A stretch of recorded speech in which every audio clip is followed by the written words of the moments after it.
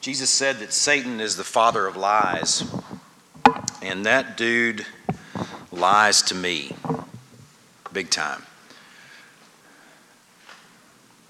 Weekly, nearly. I think Saturday is the most, where he's the most busy for me. Because if he can derail me on Saturday, it will impact y'all on Sunday. But he lies to me. He makes me believe that a given Sunday is unimportant.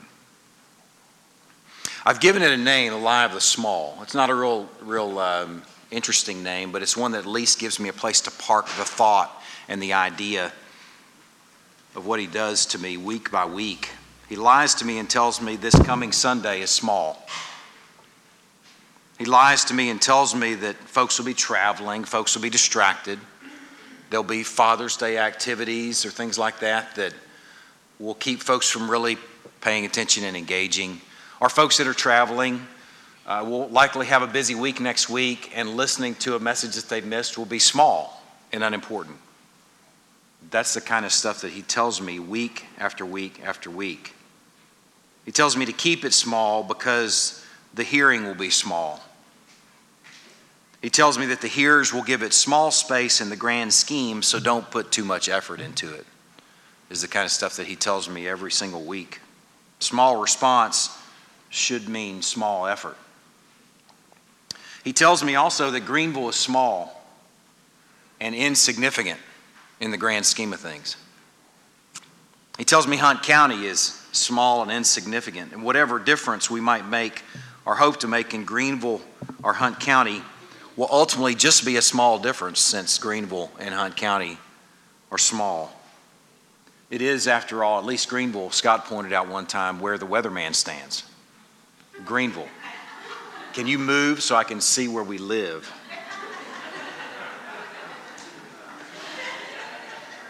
He says my prayers are small. I don't know if he does this to you, but he does it to me. He says my prayers are small and unimportant and not effective, so don't waste my time. Are we rolling? Yeah, should be good. Okay. Give me just a minute.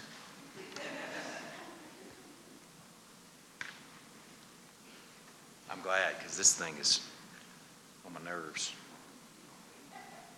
I need some freedom to move about. I know I don't normally do that.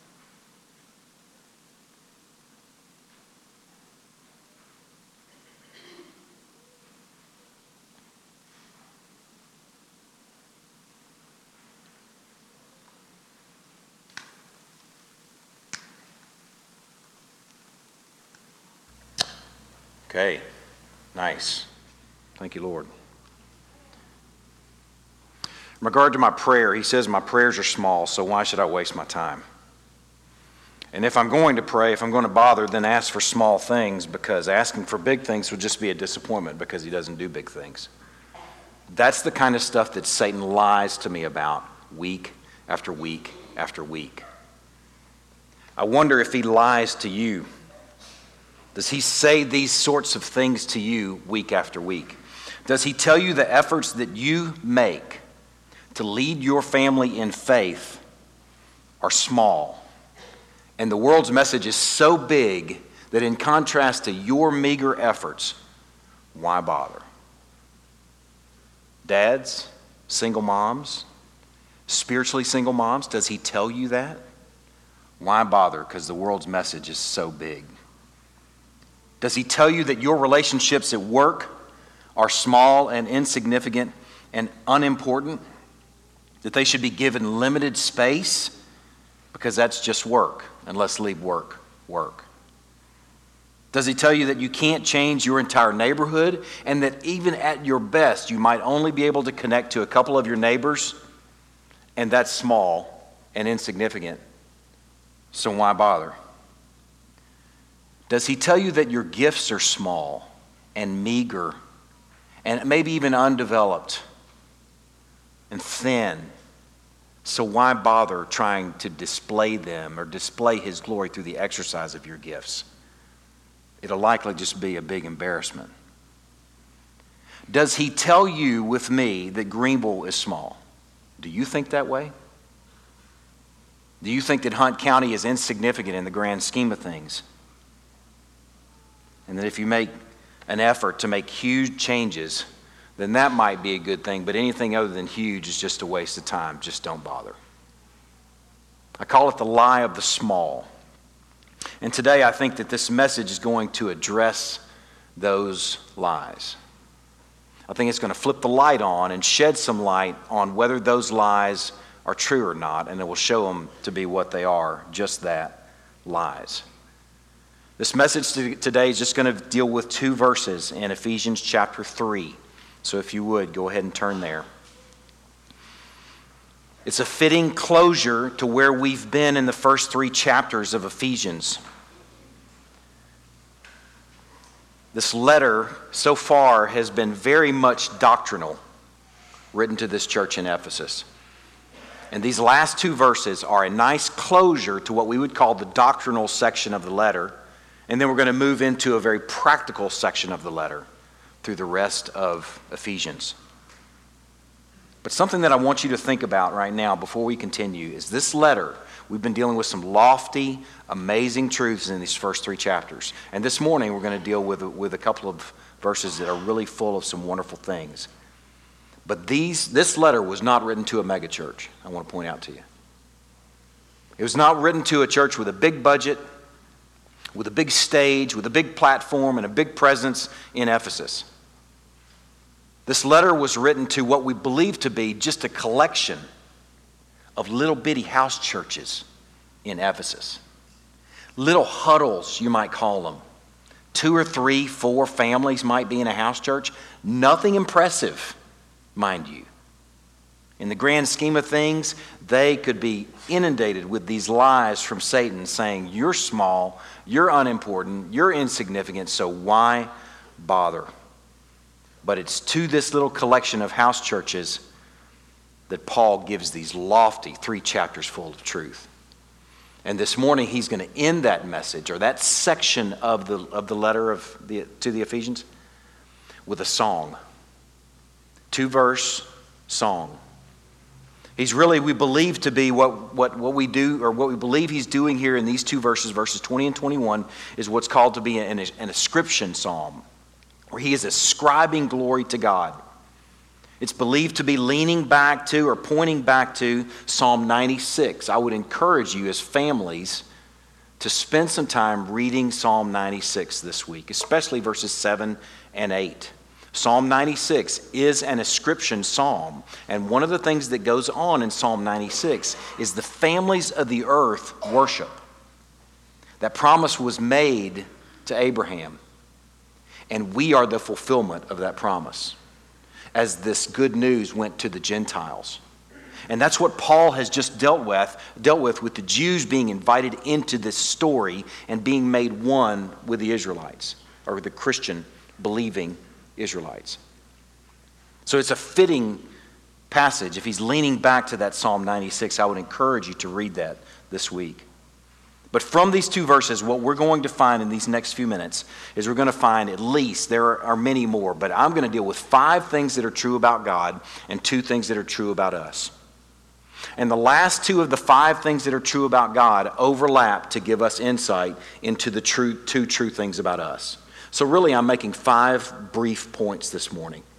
And the first 3 have to do with God. The last 2 have to do with God and us. First, let me read our passage, and then we'll unpack it.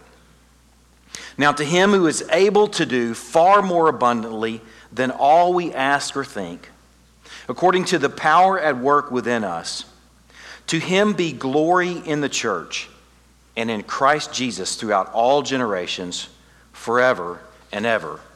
Amen. First thing I want to bring out and draw out in regards to him who is able to do, that word do there is the word in Greek work. To him who is able to do work. It could be translated directly. First of all, this first point I want you to enjoy is that God is able to do work. Turn to John chapter 4. I only have a handful of passages for you to turn to this morning other than Ephesians 3. So you should keep a finger or a bookmark or something in Ephesians chapter 3 there, because we'll be coming back to it as we unpack it. But I want to show you something that develops in John chapter 4. This is dealing with God being able to do work. There's a little development in John chapter 4 that as I was studying and preparing this week that I just could not get my head off of this little development in John chapter 4 and 5. In John chapter 4, you can look at the heading right there. Jesus meets with a woman in Samaria. They're passing through Samaria. He stops at a well. The gang goes into town to get some food, and he hangs out at the well there and spends some time talking with the Samaritan woman. He has an interaction with her. The disciples come back, and in verse 31, they come back with food, and they're encouraging him, "Rabbi, eat." But he said to them, "I have food to eat that you don't know about." And he's speaking figuratively. They think he's speaking literally. So the disciples said to one another, "Has anyone brought him something to eat?" And Jesus said to them, "My food is to do the will of him who sent me and to accomplish his work."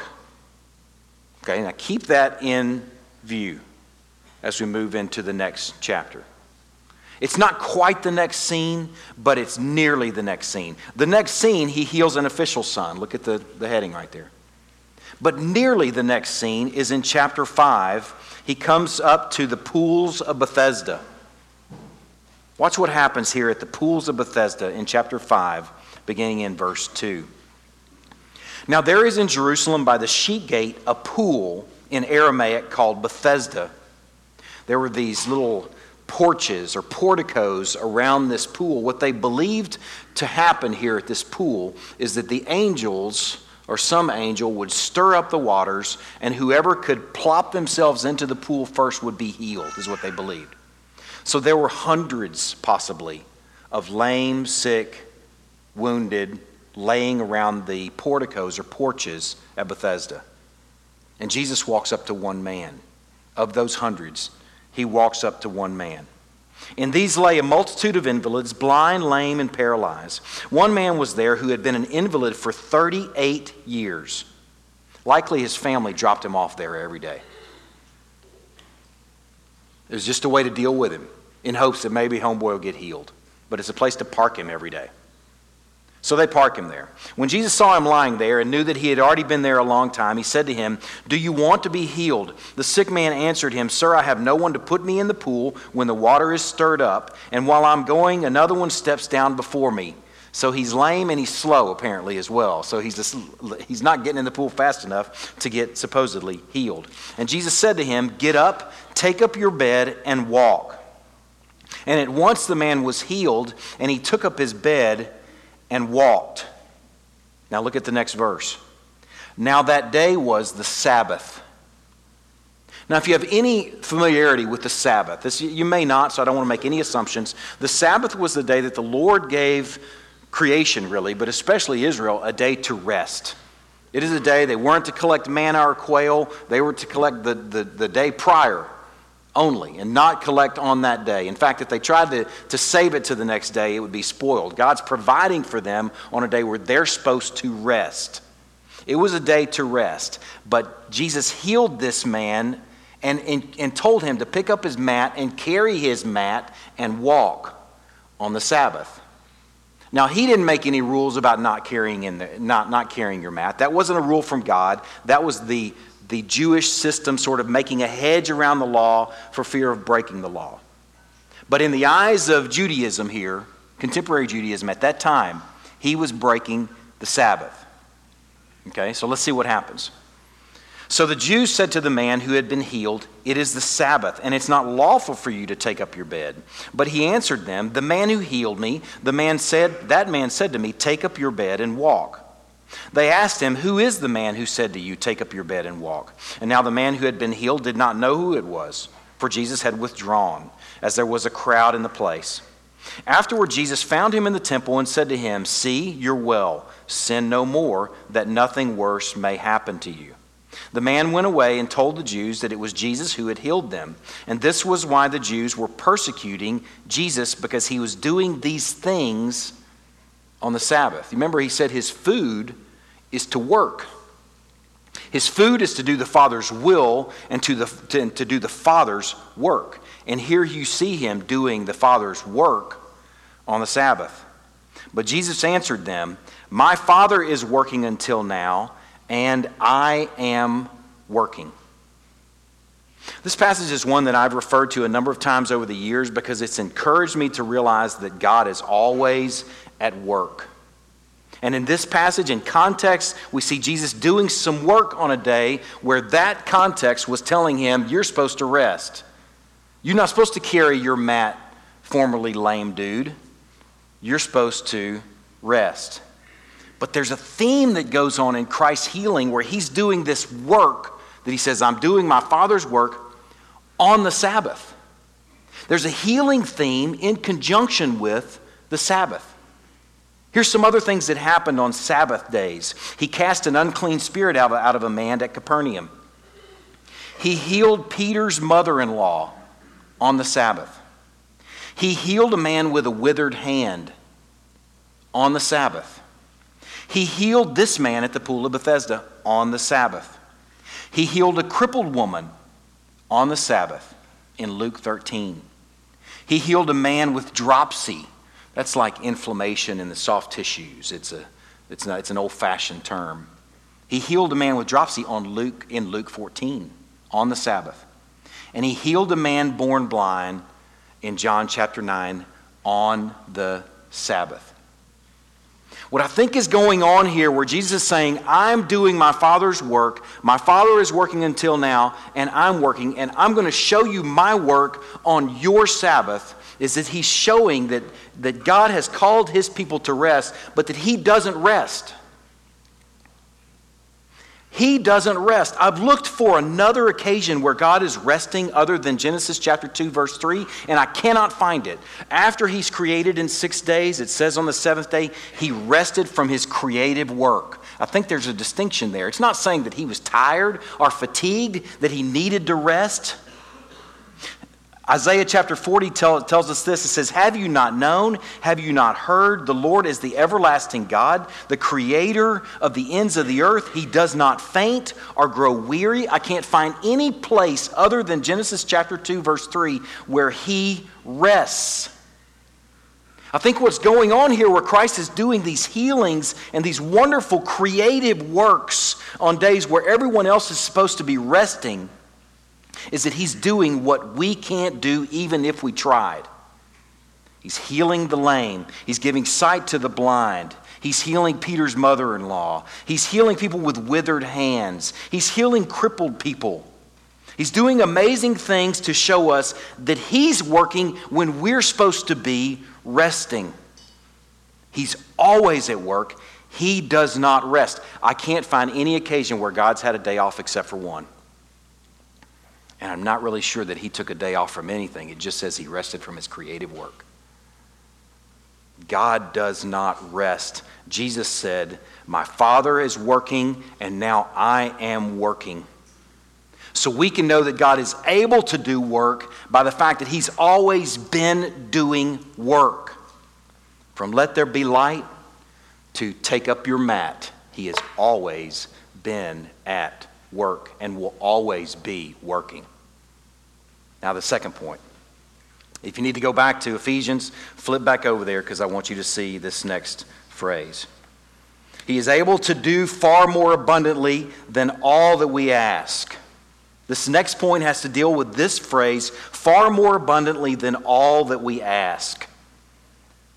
That word, that phrase, those series of words, far more abundantly means vastly more than we can ask. Vastly more than more. When I was a kid, on Saturday mornings, we had a routine. I would wake up usually around 8 a.m., something like that. And we would wake up to a brand new box of Captain Crunch cereal. Anybody else? Captain Crunch. And we would wake up to cartoons. I mean, Looney Tunes. That was back in the day when they had really good cartoons. There are a few good ones now, but they're not near as good as the ones back in the day. I mean, everything was better back then, right? We'd wake up and we would watch cartoons and we would eat so much of that cereal till our roofs of our mouths were raw. We'd eat a whole box, between me and my two brothers. But we also, something else that we woke up to after that was done, my dad was off at the animal clinic working all morning on Saturday mornings, but we would look reluctantly after we finished our box of cereal and all the cartoons around noon, we would look at a Saturday to-do list that was given to us that my dad made for us every single Saturday. And I thought, I've made to-do lists for the kids. I live by to-do lists. I make to-do lists.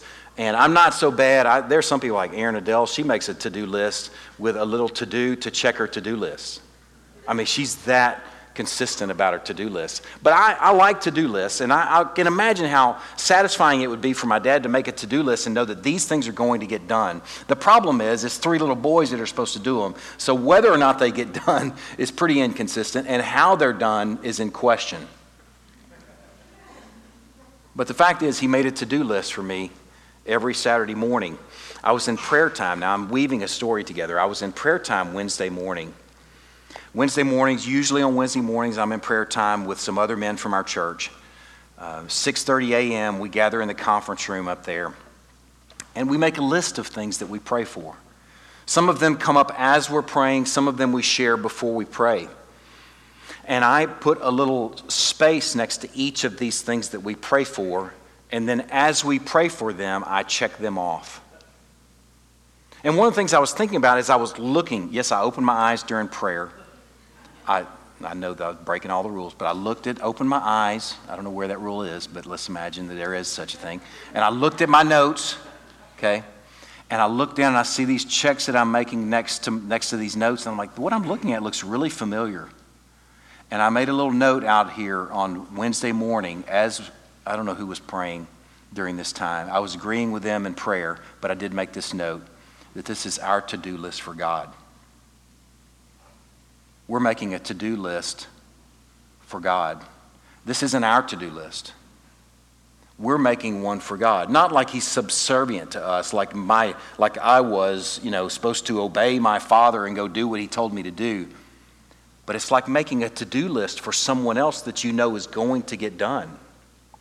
And it's so sure that as we prayed for each of these things, I put a check beside them. Now, partially to know that we've prayed for them, but I put a check beside them also knowing that they're as good as done. They're as good as accomplished. Philippians chapter 4, verse 6 says, "Do not be anxious about anything, but in everything by prayer and supplication with thanksgiving, let your requests be made known to God." Make a list is what he's saying. Don't be anxious about stuff. Make a list of those things and give that list to God. We have a God that actually wants to know what you're anxious about. He actually wants to know the things that you want to have tended to.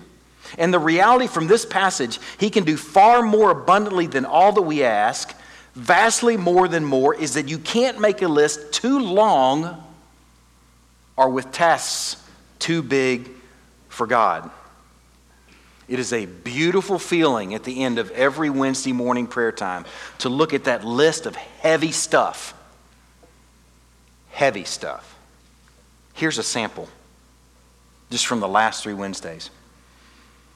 Praying for a brother. I'm trying to think about how to put this. Pray for a brother to come to a repentance. A brother that is near and dear to me. That we're crossways between. I don't mean just personally, but as a church. That was part of our prayer time. We prayed for Roger and Judy Ratcliffe. For Roger as he's maybe spending the last couple of months with his wife, Judy. Some heavy stuff. We prayed for Jake Huck and family as they were just a few weeks ago transitioning home. We prayed for a family who went through a very difficult divorce. We prayed for mother and son as they're dealing with the aftermath of that. And we even prayed for the husband and father, or former husband and father, that he would come to repentance. Some heavy stuff right there. That's a big to-do list, but it's not too big. We prayed for one of Jake and Steph's teammates that's going to be going back to a foreign land. We prayed for another one that's not sure where she's going to be going, but is likely going to be something pretty amazing. We prayed for a couple of families that are dealing with sick family members, for Elisha Hollis and his family. Everybody was sick all at once. We prayed for the Beans, who were going to be traveling. We prayed for another family that has some very difficult dynamics between father and son that are just so difficult that it affects the entire family. Some big stuff on this prayer list. We prayed for Andrea Bristow, a young lady that reached out to us as a church family, who has like 5 children, the youngest of which is autistic. We prayed for her and prayed, Lord, give us the opportunity to minister to this young woman. We prayed for C3 in Commerce. We prayed for Crosspoint Community Church in Rockwall. We prayed for a new mental health organization that Jerry Morris is part of. We prayed for Sandra Isham, who lost her son. We prayed for Jason Scott and Al Dumdai, whose mothers both had strokes. We prayed for Alex and Becky and for little Alex. For custody. That's big stuff. Massive stuff. We prayed for Adam and Laura in fish ministry. Man, that's huge stuff. Huge stuff. We prayed for Mary Jane's sister, Laura. We prayed for Morgan Thomas. We prayed for Alex and celebrated the latest with Alex and Becky. We prayed for Robert Carroll. We prayed for Malik and Olga, who are coming to visit from Kazakhstan. And we prayed for, just collectively, not by name, for men in this church family that are struggling with addiction. A terrible, heartbreaking, painful, shameful addiction. That's some heavy stuff, and it's cool to know that as easy as it is to put the check by it, is as easy as it is to bring that anxious issue before our Lord and know that He's able to do work, first of all, and second of all, He wants to hear what we want to have done.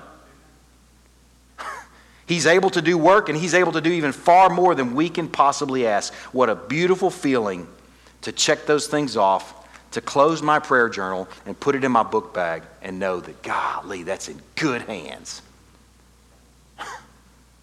He's able to do work. He works. He's always at work. And He's dealing with stuff that's far bigger than I can deal with. That's far bigger than you can deal with. He says, bring it to me, because I'm able to do far more than you can even ask.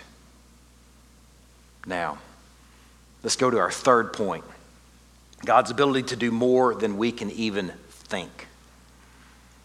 It sort of piggybacks off this last point. God's ability to do more than we can ask is a volume amount. He can do more than we can ask. And this next point you might think is also a volume point. He's able to do more than we can even think. But I want you to think outside the box a little bit and not think about volume.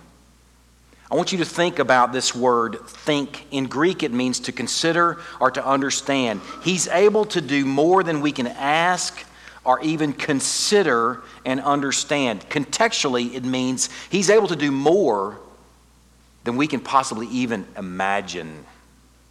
He's able to do far more abundantly than we can even imagine, not just in quantity, but in kind.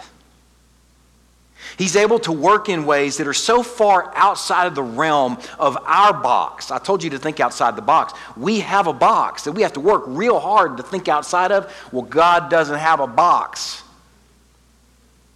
He's not limited to some context that we have a difficult time thinking outside of. 1 Corinthians 2:9 says, what no eye has seen, nor ear heard, nor the heart of man imagined, what God has prepared for those who love Him. Things that He has thought of, we cannot even conceptualize. His plans oftentimes in prayer that we bring before Him is to answer it and deal with it in a way that we could not even possibly imagine. I, from time to time, mention this, and I didn't ask for permission because I'm not going to tell anything bad or embarrassing about my kids. But I often mention that Evan and Luke have visual impairment and some story related to that. That's our story, so that's something that we deal with and have dealt with over the years. I was sitting at my kitchen table with my mom and dad after Evan's graduation. And my mom looked across the table at me, and we were enjoying a good meal and some fellowship. Christy had some of her side of the family there, and they were all outside in the pool. And my mom is sort of like, it's noisy, let me go inside. She's kind of retreating inside. And plus the AC was inside, so she's sitting at the table, and I'm sitting talking with her. And she looked at me, and she said, Ben, for years I prayed for a miracle for Evan.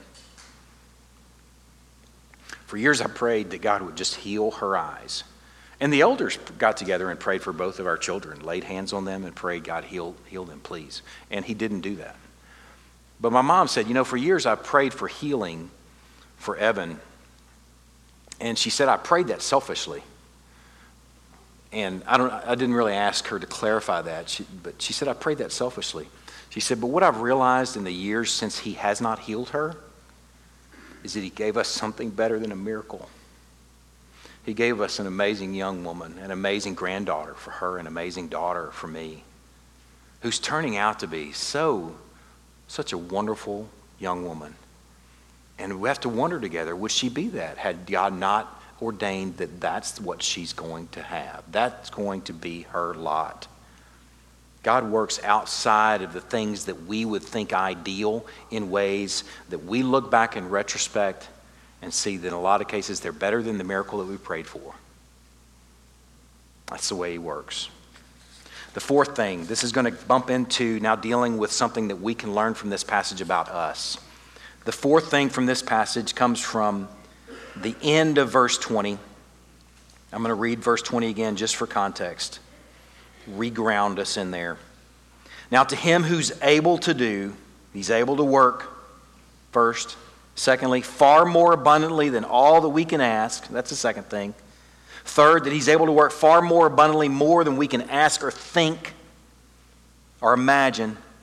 According to the fourth thing, according to the power at work within us. We've met this power before in Ephesians. I want you to look at Ephesians chapter 2. If you're right there, Ephesians chapter 1. If you're right there in Ephesians, it's just a couple of pages over. In Ephesians chapter 1, this is the first time that Paul has prayed for the church in Ephesus in this letter. And in verse 16 he says, I do not cease to give thanks for you. Watch what he prays. I don't cease to give thanks for you, remembering you in my prayers, that the God of our Lord Jesus Christ, the Father of glory, may give you the spirit of wisdom and of revelation in the knowledge of him, having the eyes of your hearts enlightened, that you may know three things. What is the hope to which he's called you? What are the riches of his glorious inheritance in the saints? And the third thing, what is the immeasurable greatness of his power toward us who believe? Paul prays for this church that just regular, ordinary people in Ephesus would understand and appreciate the power at work toward those who believe. He gives some descriptors after that and explains the power at work. According to the working of his great might that he worked in Christ when he raised him from the dead and seated him at his right hand in heavenly places. The same power that he's asking God give them insight into the power at work within them is the same power that raised Christ from the dead. That's pretty significant power, wouldn't you say? Can you imagine the same power when Jesus said, Lazarus, come forth? That's some pretty significant power. Can you imagine the power at work on that Easter morning when Jesus stepped out of a formerly sealed tomb?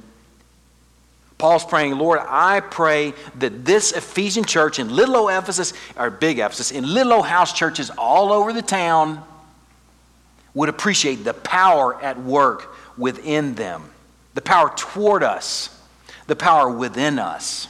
The same power that raised Christ from the dead is the same power at work in us. The power that raised us from spiritual death is at work within us. The same power that was at work in bringing together Jew and Gentile, that was as amazing, frankly, as raising the dead. Because dead people don't fight back and argue, but Jews and Gentiles would push back against the notion of being made one. But that's the power at work in the church. Coupled with his ability to do work and his presence in the church is power toward us and within us. And I mean us as in us, the church. The vastly more than more, the more than we can imagine, the working outside of what we can even imagine is what he's working through us, the church. But Satan's lie of the small says that's not so. This is just Greenville, and this is just Crosspoint Fellowship. And I know these people. His power can't possibly be at work in something so small and so insignificant. That's for bigger churches and better churches with better people and bigger people in better places. Maybe that was true of the New Testament church in Ephesus, but not in little old 2016, in little old Greenville at little old Crosspoint Fellowship. But Paul here is dealing with these little house churches in Ephesus, celebrating God's power at work in their little old house churches, collections of 2 or 3, maybe 4 families. And this letter is pretty free of the sensational otherwise. He's saying that God's power is at work in them and toward them. I wanted you to be able to visualize this, so I want to share a passage with you, a little story. It's in 1 Kings. You don't need to turn there. You can if you'd like to, or you can just listen. It's a story about Elijah. Elijah's done some pretty amazing things at this point. He's predicted that it's going to be a drought. And then after a period of time, he predicted when it was going to rain. He defeated the prophets of Baal. You may remember that story in 1 Kings chapter 18. And in 1 Kings chapter 19, Jezebel has it in for Elijah. And Jezebel wants to kill Elijah. But listen what unfolds. There he came to a cave and he lodged in it. And behold, the word of the Lord came to Elijah. And he said to him, "What are you doing here, Elijah?" And he said, "I've been very jealous for the Lord, the God of hosts, for the people of Israel have forsaken your covenant, thrown down your altars, and killed your prophets with the sword. And I, even I only am left." That's the lie of the small, Elijah. Satan lied to Elijah and said, "That's just you. You're the only faithful one out there. You're the only one left." He says, "And they seek my life to take it away." And God told Elijah, he said, "Go out and stand on the mount before the Lord. And behold, the Lord passed by, and a great and strong wind tore the mountains and broke in pieces the rocks before the Lord. But the Lord was not in the wind. And after the wind, an earthquake. But the Lord was not in the earthquake. And after the earthquake, a fire. But the Lord was not in the fire. And after the fire, the sound of a low whisper. I have a note in my Bible down below that says, a thin silence. After an earthquake, after a wind, after a fire, it says the sound of a low whisper. And when Elijah heard it, he wrapped his face in his cloak and went out and stood at the entrance of the cave. And behold, there came a voice to him and said, "What are you doing here, Elijah?" When I think about the power of the Lord, I think about this little story and think about this little whisper and this thin silence that God showed up, not in these earth-shaking moments, though he certainly can. He showed up to Elijah, fearful Elijah, in a whisper. And in my experience in 13 years of walking with you, that's the way his power has played out in many cases in the church. In a thin whisper. In my experience, his power toward us and within us is profound, but it's subtle. In my experience, his power toward us and within us is a subtle power conditioned by worship that plays out in marvelous ways over time. In the last 13 years, I've watched this happen more than once. A man learns to love his wife as he dines on God's word week by week, and as he is known by others and as he knows others. That's God's power at work. In the last 13 years, I've watched more than once a woman learn to love her husband into being worth something. Some of you have your wives to thank that you actually might be worth something because she loved you into that. And she did that as she spent time with other godly women who taught her to love her husband. That's God's subtle, thin whisper power at work in the church. More than once in 13 years, I've watched a brother learn to love even his little brother. Yes, even his little brother. It's possible. And to believe that over time that God made, yes, even that little brother in God's image. I've watched a daughter learn to love and respect her parents, learning that that is worship. Not worshiping her parents, but that's worshiping God as she loves and respects her parents. I've watched more than once a self-centered person learn to consider others as more important than themselves. I've watched a self-centered person learn to ask questions and actually to care about someone else and what's going on in their life. That's God's power at work in and through the church. I've watched this and been party to this more times than I can count. Manly men learning to humble themselves and tell their friend or their wife or their son or their daughter these two difficult words that Fonzie couldn't say. I'm sorry. Some of y'all don't even know who Fonzie is. He couldn't say it. I'm sorry. I'm sorry. I've watched men time after time, manly men, humble themselves and say, I'm sorry. That's God's power at work. I've watched a selfish and stingy person learn to give. I've watched a shy introvert learn to know and be known. I've watched a person struggling with porn addiction count the shame of dealing with it as less than the pain of not. That is God's power at work in and through the church. In a thin whisper, conditioned by worship that plays out over time. It's happened time and time and time again. I shared a passage from Isaiah chapter 40, a reference to passage from Isaiah chapter 40 this morning, and I want to share the rest of it with you. It was in chapter 40, verse 28. Have you not known? I'll read it again. Listen to the rest of it. Have you not known? Have you not heard? The Lord is the everlasting God, the creator of the ends of the earth. He does not faint or grow weary. His understanding is unsearchable. He gives power to the faint. And to him who has no might, he increases strength. Even youths shall faint and grow weary, and young men shall fall exhausted. But they who wait for the Lord shall renew their strength. They shall mount up with wings like eagles. They shall run and not be weary. They shall walk and not faint. God's power is at work within us. But if you're looking for a light show and a smoke machine and for something to happen overnight, you need to start looking in the thin whispers. You need to start looking in that thin silence of just a faithful plod and watch God's power at work in and through and among us. The last thing from this passage in Ephesians is in verse 21. To him, this God that we've spoken of this morning, that we've gathered up 4 things about so far,